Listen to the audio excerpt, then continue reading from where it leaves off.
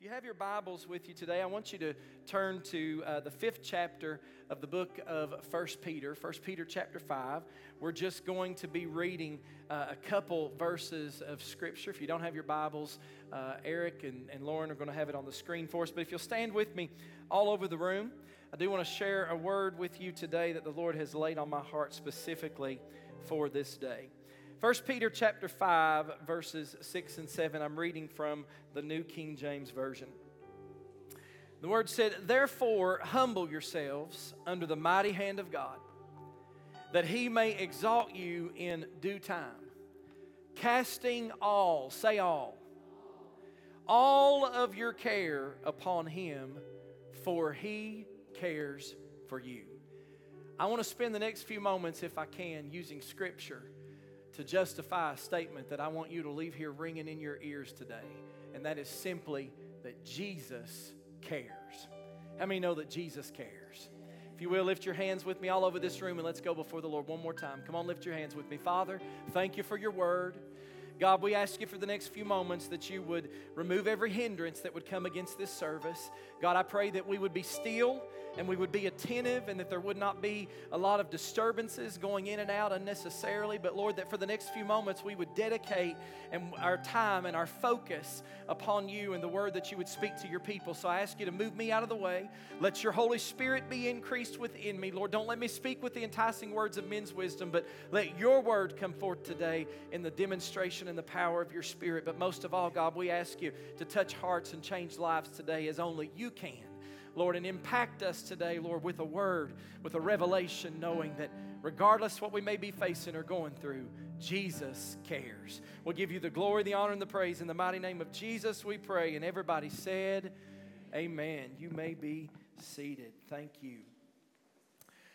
If you had asked me many years ago, what's the greatest truth that you have ever learned? Or what has given you the most comfort or the greatest revelation of God? If you had asked me those questions many years ago, my answer would probably be very different than it is today. But if you ask me those questions today, I could simply narrow my answer down to two words, and those two words are Jesus cares. Now, it's a great comfort for us to know that no matter where we are in our walk with life, no matter what we may be going through, no matter what we may be facing, the eyes of God are always upon us. The eyes of God are always upon us, and His compassion for us never fails. His eyes observe us constantly as we go about our daily lives. And I want to tell you this morning, it brings me great comfort, and it should bring you great comfort to know that no matter what you're going through or what you'll ever face in this life, Jesus cares. Will somebody help me preach this morning? Anybody glad that Jesus cares? Now I want to tell you today that proof of that fact is found throughout the Scriptures. All through this book, we'll find proof of the fact that Jesus cares. And I've chosen just a few of those accounts recorded in this Scripture to share with you today. First of all, I want us to consider today the miracle of provision that we find in John chapter 6. Now, in John chapter 6, there were 5,000 men plus women and children. So possibly at least 10 to 15,000 people were gathered up on that mountain with Jesus and His disciples. Now, at the end of the day, Jesus did not want to send people away hungry because He had compassion on them. Can I tell you that today in the church world, in the age that we live in, today there are a lot of people that go into churches hungry and seeking for something. Are you with me? But yet they may leave that church without being filled and without being satisfied with what God had for them. Can I tell you that Jesus had compassion on the people, and at the end of the day, He did not want to send them away hungry. It was always Jesus' goal that we send them away full. Can I tell you today that in the church, it should always be our goal when men, women, boys, and girls come in that are hungry and they're seeking something, and maybe they have not partaken of the same thing that you and I have partaken of, but it should always be the goal of the church. If we don't do anything else, God, let us send them away full. Let us send them away full. And Jesus turned to Philip. Philip was one of his disciples, and he asked Philip this question in John chapter 6 and verse 5. He said, he lifted his eyes and seeing the great multitude coming toward him, he said to Philip, where can we buy bread that these people can eat? He said this to test Philip because Jesus already knew what Jesus was going to do. I want you to remember that. Jesus already knows what Jesus is going to do, always. So Jesus asked this question to Philip to test him. Now, it seems that sometimes we never fully know the miracles of God's compassion until we run out of and empty ourselves of our own resources. We always try to go to everything that we've got first, but the disciples still had some resources at this point. So when Jesus asked Philip this question, the first thing that Philip did, probably after he conferred with some of the other disciples, was to check the money bag. And he reached down in the money bag and he concluded that there was only 200 pennyworth and that amount of bread was not sufficient to feed everybody in a crowd this size. And even if they did have the money, what bakery was going to have 10 to 15,000 loaves of bread on hand at one time? So we find here that in the natural, it was impossible. And the crowd was too big. And the need was too great. But aren't you glad this morning that Jesus cares? I said, when the crowd looks too big, when the need looks too great, aren't you glad that Jesus cares? I'm glad that in this life sometimes we may walk through things and it may seem like things are impossible. It may look like there's just no way out. It may appear that there's nothing we could do. Nothing could ever change the situation. But I'm glad to know this morning that the God that you and I serve, He knows, He's well aware, He cares, and with Him all things, this book says, are possible to those that believe. The crowd was too big. The need was too great, but Jesus cares. And so in this story, all of a sudden, this little boy ran out of the crowd. And the disciple Andrew took this little boy to Jesus, and he said, there's a little boy here. John chapter 6, verse 9. He said, there's a lad here. And that boy's got 5 barley loaves and 2 small fish. But what are they among so many? See, this young boy, and I want you to get a picture of this today, had probably been close enough to Jesus to hear him saying, these people are hungry. We need to feed them. And so he looked down at this little lunch sack that he had in his hand. And I can imagine him turning to his mama and daddy and saying, is it okay if I give these to Jesus? Would it be okay if I give these to Jesus? Mom and dads in the crowd today, I want you to think about how proud you are of your children when they do something that's considerate of somebody else, right? Because I want to tell you something. We're living in a day and time where people aren't teaching children to do something in consideration of somebody else. Wow, that's quiet. If you can't say amen, say oh me. That's what they taught me years ago. We're living in a time where we don't teach our kids to do something in consideration of somebody else. But when your kid does do something and they think about somebody else first, you ever seen a little toddler get a piece of candy or something and they take it and they offer it to you first because they love you so much, or somebody else, and you're just like, oh, it just melts your heart. I'm sure that's what happened with this mama and daddy when this little boy looked at his lunch sack and he said, Mom and Dad, do you think it would be okay if I gave this to Jesus? And Mom and Dad were probably thinking, oh, isn't that cute? Look how sweet that is. He wants to take his lunch and give his lunch to Jesus. Well, you know, Jesus is probably hungry since he's been preaching to the people all day long. He might appreciate those few loaves and a couple of fish for himself. So they were like, yeah, baby, that's all right. You can take that and give it to Jesus if you want to. And so this little boy came up to where the disciples were.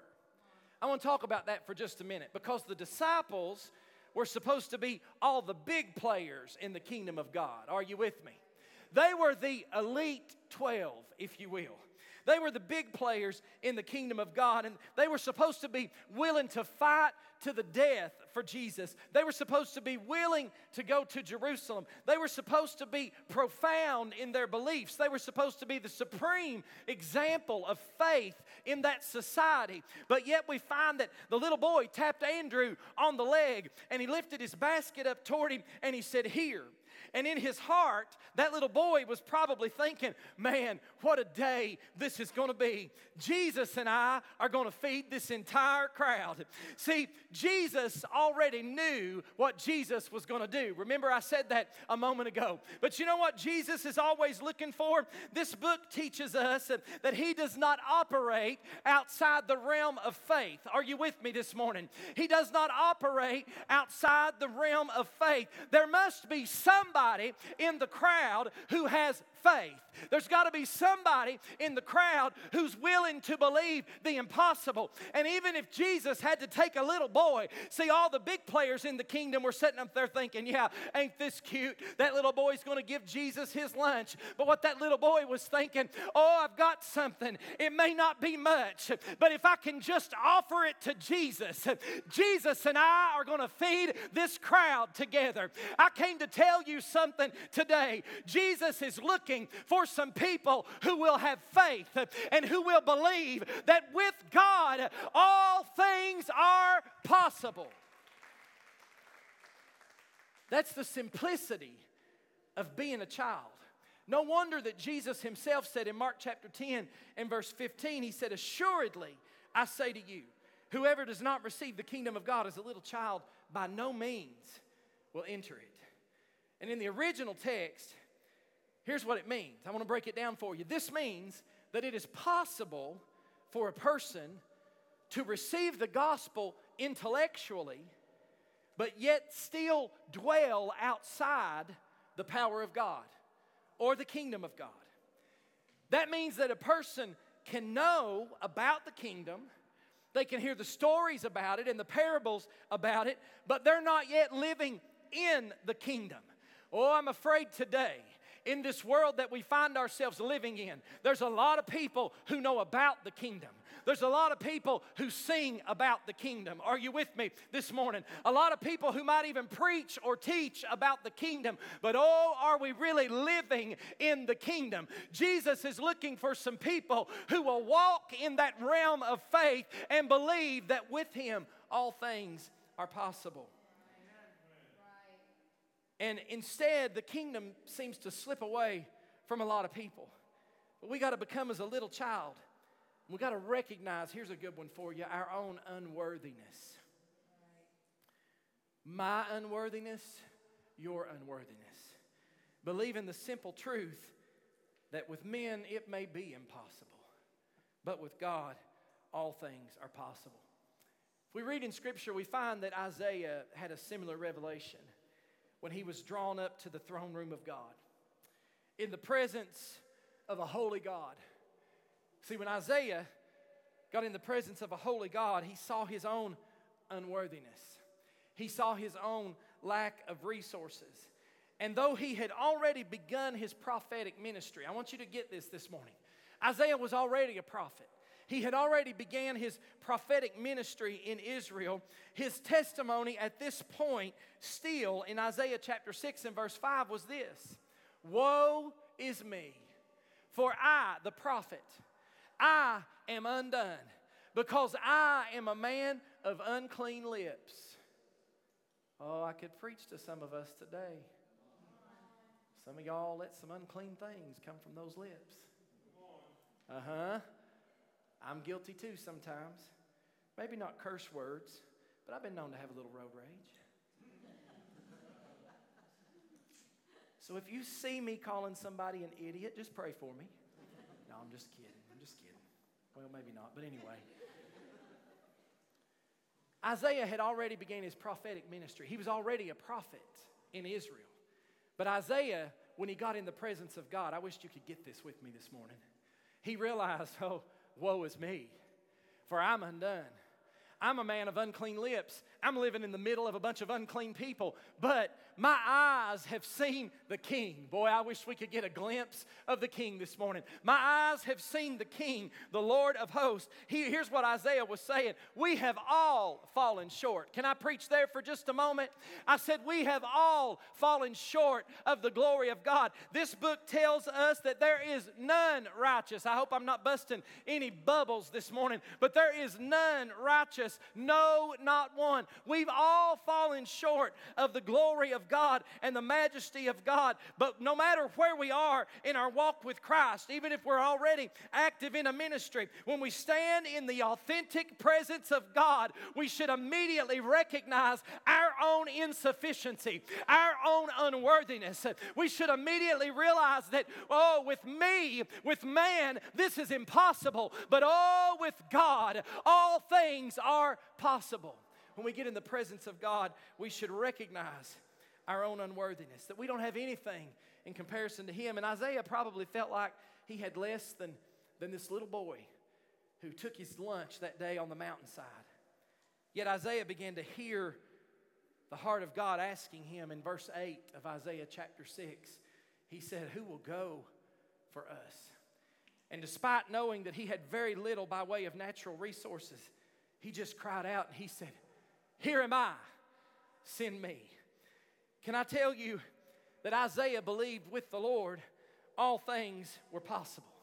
Isaiah believed that if he just took his little bit and put it in the hands of God, that the Lord in His compassion would multiply it to bless many. And didn't God do exactly that? I want to tell you, today we've been given an incredible vision through what the Lord showed the prophet Isaiah, not only of time past and of time present, but also into the future, looking that if we just take just the little that we have. Listen, I come to tell somebody today, you may feel like you don't have much to offer the Lord. You may feel like what you have is insufficient. You may feel unworthy most of the time. You may feel like nobody knows and nobody cares and nobody realizes just how bad you're struggling and how little you've got. But I want to tell you today, if you'll take just that little bit, though it seems insufficient to you, though you feel unworthy, if you'll take just that little bit and if you'll bring it and you'll offer it up to Jesus, Jesus will say, "Just give it to me." And together, you and I are going to do great things. Together, you and I are going to feed the people. I'm reminded this morning. Now, first of all, I'm not pastoring a mega church by any stretch of the imagination. But I want to tell you something. I remember laying on my face in my bonus room floor in the house that we sold last year, upstairs, 8.5 years ago, crying my eyes out, filling the carpet with tears. And I remember saying, "God, we don't have any money. We don't have a place to worship. We don't have anything. But God, here's what I got. And I'm bringing it to you." I'm going to be honest with you this morning. I didn't even really want to do it. I the Lord had to coerce me into doing it. But I remember coming to Jesus and saying, "Lord, this is what we got, but I'm just going to give it to you." And Sister Nancy, I've watched God take time and time again just that little bit that we bring to Him, and He multiplies it, and then it's a little bit more. And then you bring it back to Him, and He multiplies it again, and then it's a little bit more. Oh, I remember when we were looking for a building, and God spoke to somebody and said, "Call up that pastor and tell him you'll offer him this building." I remember walking through it. It was nothing but a shell that had been burnt out on the inside. And I thought, my goodness, there's no way we can afford to renovate this. There's no way we can afford to do this. And that's what I told them. And you know what they told me? They said, "Pastor Sean, we're not asking you to renovate this. We're going to build this to suit. We're going to renovate this for you and provide you a place to worship." We hadn't even been a church 3 months, but we gave God what we had, and God multiplied it. You're sitting here today because God took what we had, and God said, "If you'll give it to me, I'll bless it. I'll multiply it." Oh, and it ain't about the building, but let me tell you what it is about. It's about 120 souls later. 120 souls later added to the kingdom of God. When you give it to God, He'll bless it. We used to sing a song in the old church. It said, little is much when God is in it. Oh, I feel that. Labor not for wealth or fame, for there's a crown, and you can win it if you'll go in Jesus' name. I came to tell somebody this morning, you might think it's little, but if you'll give it to Jesus, He'll do great things with it. Give the Lord a hand clap of praise. I'm going to move quickly. The next story I want to talk to you about is found in the book of Mark, chapter 4. And in this story, the disciples were heading across the water when suddenly this storm arose. And you can picture them rowing and chatting and maybe perhaps even encouraging one another. But the wind and the waves continued to grow stronger until eventually the water began to fill the boat. See, it's not the storm outside the boat that'll sink you. It's the water that gets in the boat that'll sink you. By that point, these disciples, they were not just first-time sailors or fishermen. They were very seasoned sailors and very seasoned fishermen, and they were convinced that they were about to go down. And in the midst of their despair, they awakened Jesus, who was asleep in the back of the boat. Now, here's what I want you to notice. They did not wake him up to pray. They did not even really wake him up to ask him for help. But they actually woke Jesus up to accuse him. Let's look at Mark chapter 4 and verse 38. Here's what they said. They awoke him and said to him, Teacher, do you not care that we are perishing? See, I want to tell you something. Many of our prayers today are just like that. Many of the prayers that we pray to God are just like that. How many of you have prayed that way maybe in the last month or the last week or maybe even the last 24 hours? Possibly even this morning or last night. How many times have you prayed and said, Lord, do you not see what I'm going through? God, do you not care what I'm facing? God, are you not aware of the turmoil in my family, the war that's going on in my heart, the demonic powers that seem to be plotted and pitted against me? God, don't you care? But oh, here is what is so good about Jesus, is that in spite of our accusations, Jesus cares. Somebody say amen. In spite of our accusations, Jesus cares. And when Jesus heard the cries of his disciples, he stood up in the boat, and with a spoken word, he calmed, the Bible said he calmed the winds and the waves. And then he turned to them. Let's look at verse 40 and see what he said. He said, why are you so afraid? How is it that you're one of mine and you don't have any faith?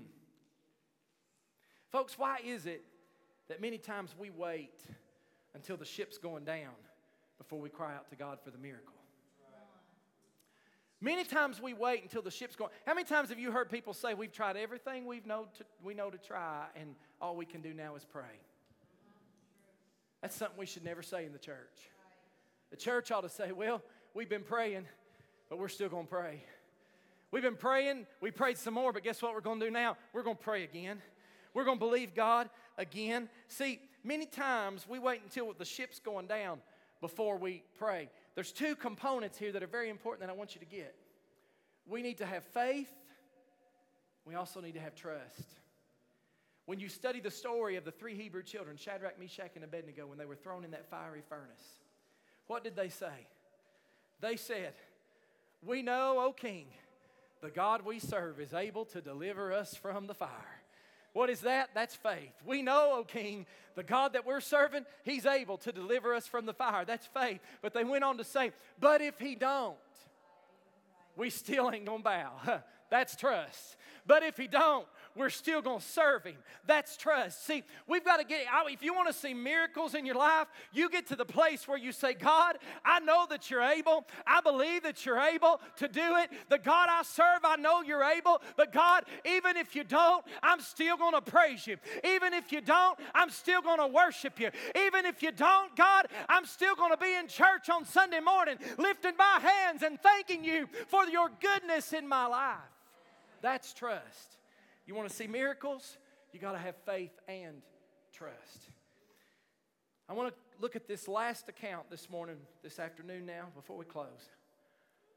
It's found in the book of Luke, chapter 7. I want us to read verse 11 first. The word said, now it happened the day after that he went into a city called Nain, And many of his disciples went with him, and a large crowd. Now, here's what Nain means. Nain means a city of pleasantness and beauty. It was a place where many people desired to live because the promising future that it offered to them. Nain was a place that the widow and the poor and the oppressed could find solutions and answers to their problems. But however, this city was suddenly turned into a place of hopelessness and despair. I want you to look at verse 12. And when he is Jesus, came near the gate of the city, behold, a dead man was being carried out, the only son of his mother, and she was a widow. So we know her husband had died, and now her only son had died. Watch this. And a large crowd from the city was with her. I want you to remember that. This woman had no husband, and she was carrying her only son out of the city. The son was her hope. It was her provision. It was her safety. It was her future. But now, he was gone. And she was not the only one who had lost hope, because this tells us a large crowd from the city was with her. I want to tell you, today in the hour that we live in, our options for a safe and secure future are quickly running out. How many knows what I'm talking about? What we've been taught all of our lives is the American dream, and it is, thank God. In just a short while, if God doesn't do something in this nation, it's going to become the American nightmare. Folks, we need God more than we've ever needed Him before. And our hope and our future in our existence as a country is not looking, whether you're saved or not, you know that. Even the skeptics believe and realize that. We are soon going to find ourselves in a situation just like the people who were gathered in Nain. And here's what I found. A lot of times, the down and out follow around with the down and out. The Bible said there was a large crowd with her. I think of all the single mothers who must be crying out to God today. Those who put their hopes in their sons and daughters, and maybe in the city that they lived in or live in, or the country that they live in, which once appeared to offer a promising future, but today that's an entirely different story. As I was preparing this sermon, I thought of somebody who was just a couple years older than me, a young lady, and many of you, if I were to call her name, would know who she was from years ago. She was a young lady who was beautiful. She was a beauty queen. I mean, literally, she was in multiple beauty pageants, and her mother and father were wealthy. She was given anything and everything she needed and wanted, and she had talent that she used for the Lord as a teenager. She was just a couple years older than me, but I want to tell you something. She started a little habit with alcohol. I'm going to lose about 50% of you right here. But that little habit that she began with alcohol grew into an addiction. And before long, that addiction had taken her captive. And that mama and daddy who were wealthy and who had done everything right and who raised her in church and who put her in every beauty pageant, and she won most of them, they had all kinds of hope, and they had all kinds of, you know what it's like for your children, all kinds of hope and all kinds of aspirations and all kinds of things about their future, but all they could do was watch as slowly but surely that disease, because that's what it is, and that addiction, because it's that as well, began to just eat away at her, and it began to steal and deprive her of all the hope, all the future that God had for her. They sent her for the best treatment that money could possibly buy. But still, in her mid-40s, just a couple years older than me, she left this world and went out into eternity. And that addiction, you say, preacher, why are you so passionate about that sometimes? I want to tell you something. Some of y'all believe that you can take a little sip every now and then, you'll be okay. I'm not going to argue with you. But here's what I'm going to tell you. You're looking at a boy who was raised by an alcoholic father. And I watched what alcoholism did to my daddy when he would beat my mother in front of me, and then how it took his life at the age of 39 in an automobile accident when he was intoxicated. And then I've watched it take a young lady that was gifted and was used of the Lord and was beautiful and had a future and had everything given to her, and I watched that disease and that addiction eat away at her until it ultimately destroyed her life. I want to tell you something this morning. I'm not going to argue with you about all of the little isms and schisms, but I will tell you this: sin will take you farther than you ever thought you'd go. It'll make you stay longer than you ever thought you would stay, and it will make you pay more than you ever intended to pay.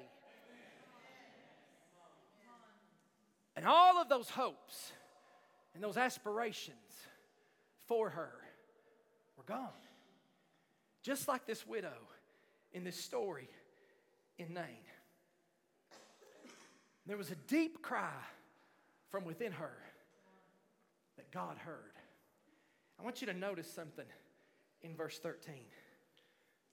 When the Lord saw her. Whew. Anybody in the house this morning besides me glad that the Lord saw you? When the Lord saw her, He had compassion on her, and He said to her, do not weep. I want you to notice something about this today. This mother did not see Him. Jesus was passing through. He was near the gate they were coming out of, but she didn't see Him. She was too consumed by her own grief. She was too heartbroken to even notice He was there. But thank God Jesus saw her. Thank God that Jesus cares. Anybody glad that He cares this morning? Now, He could have simply passed by. Nobody would have ever known it. He could have just kept on going about His business. But He couldn't just simply pass by because Jesus cares. He hears the cry of the widow. His own law says that He's the husband to the widow. He's the father to the fatherless. I know that to be true for myself. And I want to tell you something. It would have been outside of His character to have no compassion on her. Now let me say this to the church today. If you call yourself part of the church, if you can look at people and say they deserve what they got, you better check yourself before you wreck yourself. That's not the character of Jesus. If you can look at people and say they're going to get what's coming to them, I don't care what they've done. That's not the compassion of Jesus. It would be unlike Jesus to not have had compassion on her, and it's unlike Jesus for the church to not have compassion on folks. I don't care how many times you have to have compassion on them. Peter asked Jesus how many times? 7 times? I mean, I don't know about you, but if I forgive you for the same thing 7 times, I'm a little wore out with you. Right? But what did Jesus tell Peter? No. 70 times 7. Lord have mercy. I get more tired with counting to 490 than I do with just forgiving you. Just get over it and forgive you again, right? That's the grace and the compassion of Jesus. So Jesus came in this story. I want you to see this story. And He came and He touched that casket. And those that were carrying that casket, the scripture said they stood still. 2 Chronicles 20:17 tells us to stand still and see the salvation of the Lord. In other words, stop scurrying. Stop worrying. Do you hear your pastor this morning? Stop fretting.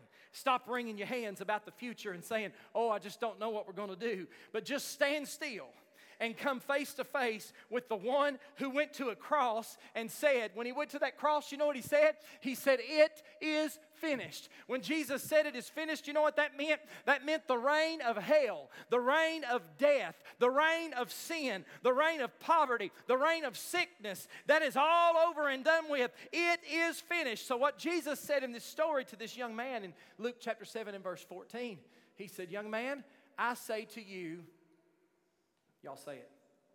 Arise. Arise.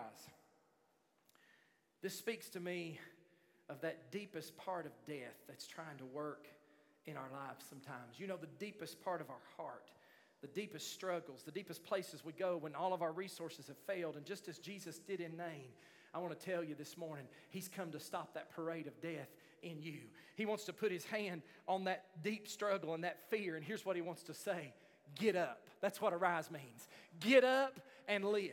See, the scripture says that the young man then set up. That's what the word said. Now you think some of us Pentecostals are weird. Would you like to have been there for that? He said, he set up and he began to speak. That's what the word said. I'm not a big studier of the Greek, but I did find this very interesting. The Greek word for speak in this text is laleo, and that is a word that is attributed to the speech of God. So not only did he speak, what he spoke was the speech of God. It's the same word that was used in Hebrews chapter 1 and verse 2, where it says, God has in the last days, Hebrews chapter 1 and verse 2, spoken to us by His Son. Now we can conclude from this passage of Scripture that this boy got up and he began to speak right things. He didn't just begin to speak, but he began to speak the right things. His priorities were right. His conversation was right. And he began to speak as a mouthpiece of God. And the Bible says that after this, great fear came upon the people of Nain. Somebody said, I know that's right. They got scared when they saw what happened. But you know what else happened? That city of weeping. That city of no hope. That city where a parade of death and hopelessness was coming out to bury the dead. That same city, hear me this morning, suddenly began to glorify God. And when they began to glorify God, the report of that spread, and it went to all the nations around them. It went to all the people around them. What are you saying, Pastor? This morning I'm saying when the dead come in, and some this morning are sitting here with dead things in your heart, but when the dead come into this place, spiritually dead, spiritually dry and void on the inside, spiritually bankrupt, when they come into this place and they have a genuine, authentic encounter with the Lord Jesus Christ Himself, and Jesus speaks into their heart and says, get up and live. When they begin to get up and become who they are and who they were created to be in Jesus, when they begin to take what little bit they've got that some of y'all even thought was insignificant, and they begin to offer it to Jesus, and they get up and Jesus takes it and uses it, I want to tell you what happens. People around the city begin to say, whoa, wait a minute, what happened to them? What happened to them, Brittany, when you gave your testimony on Facebook that the treatment was over and the cancer was gone? I want to tell you, there was some skeptics saying, whoa, more happened there than just what the doctor intended. There's power in prayer, and when God's people pray and we take what we have and put it in the hands of Jesus, He will use it for His glory. Just as Jesus spoke to the boy who was dead, I'm telling you today, He wants to speak to some of us and say, get up. Get up. But folks, here's the ultimate thing. That's our choice. Only you and I can make that choice. We can choose to live, or we can choose to stay dead. We can choose to simply say, there's just no strength in me, there's no life left in me, there's too many wounds, I'm too hurt, there's no hope in me, I'm just empty in this area of my life. We can make the choice to stay there if we want. Or, like Philip did, we can reach into the money bag and we can conclude, no, the need's too great. The resources are too little. We can't do this. And you can settle essentially for living outside the kingdom of God on this earth if you want. But I ask you this morning, why should we do this? Why should we do this? Why should you make your life available to go through the battle with the darkness? What's the point, folks, if heaven is your ultimate goal? The only answer today as they come to the music is this: Jesus cares. I said, Jesus cares. He cares about you. He cares about me. He cares about this city and this community. He cares about the people around us who otherwise are going into eternity without Him. He cares about those. Listen to me this morning. He cares about those who are going to church hungry and leaving starving. He cares. He cares about you, and thanks be to God, He cares about me. I wonder if there's anybody in the house with me this morning that can testify, I'm so glad Jesus cares. Anybody? Can anybody testify this morning, I'm so glad Jesus cares? Folks, if we could just understand this. If we could just have the courage to call out to a God who can do the impossible. I want to ask you, are you willing to do that today? You can do as the disciples did. You can look around at the great need around you. You can check your pockets, your measly little resources. Or you can do like that little boy who said, I think I'm just going to take this and give it to Jesus. Some of y'all are with me, but some of you ain't getting what I'm saying. And I need you to get it this morning. There's all kinds of needs here. 10 to 15,000 to be exact. And all I've got is 5 little loaves and 2 little fishes. But there's a man in this room today. His name is Jesus. And I don't know, they tell me he can do anything. They tell me he can do the impossible. And so I think I'm just going to take what little bit I got and offer it to Jesus. Because it's worth more in the hands of Jesus than it's worth in my hands. It's worth more when I offer it to Jesus than it is when I hold it back to myself. Because when I hold it back to myself, not only is it just enough that leaves me hungry, nobody else gets any benefit out of it either. But I've heard about this Jesus, and a lot of people tell me what I've got's insignificant. What I've got won't meet the needs of the crowd. But I don't know. I'm just crazy enough to believe if I'll just take it and offer it up to Jesus and say, God, this is what I've got. Will you take it and will you use it for your glory? Oh, and that little boy, he took what he had and he said, Jesus, what can you do with this? If you'll stand with me all over this room today, every head bowed and every eye closed. I know beyond the shadow of a doubt, and please no moving around if you don't have to. I know beyond the shadow of a doubt that there are people that are sitting here in this room. And you think, no, not today, preacher. No, not yet, not yet. Wait just a minute. See, in your mind, somehow you've got it figured out that you've got to straighten yourself up. You've got to clean your life up. You've got to do this or you've got to do that. No, Jesus is saying, I want you to take what you might even consider to be a mess, and I want you to just bring it and offer it to me. Church, I want you to pray. If you're in this room today and you're saved, would you just begin to pray? I want to talk to some people for just a minute. I want you to understand that this world will tell you what you have is insignificant. This world will tell you that what you have is not of benefit to anybody.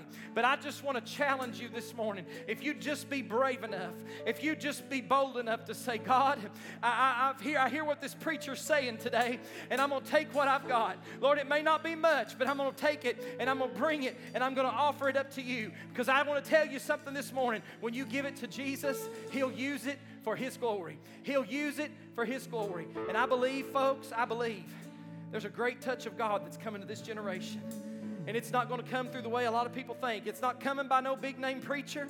It's not coming with no impressive resume, no big ministry, or no PhDs. What's going to turn around this city, what's going to turn around this country is young men, women, boys, and girls who simply say, God, I don't have much, but what I have, I'm going to bring it to you today.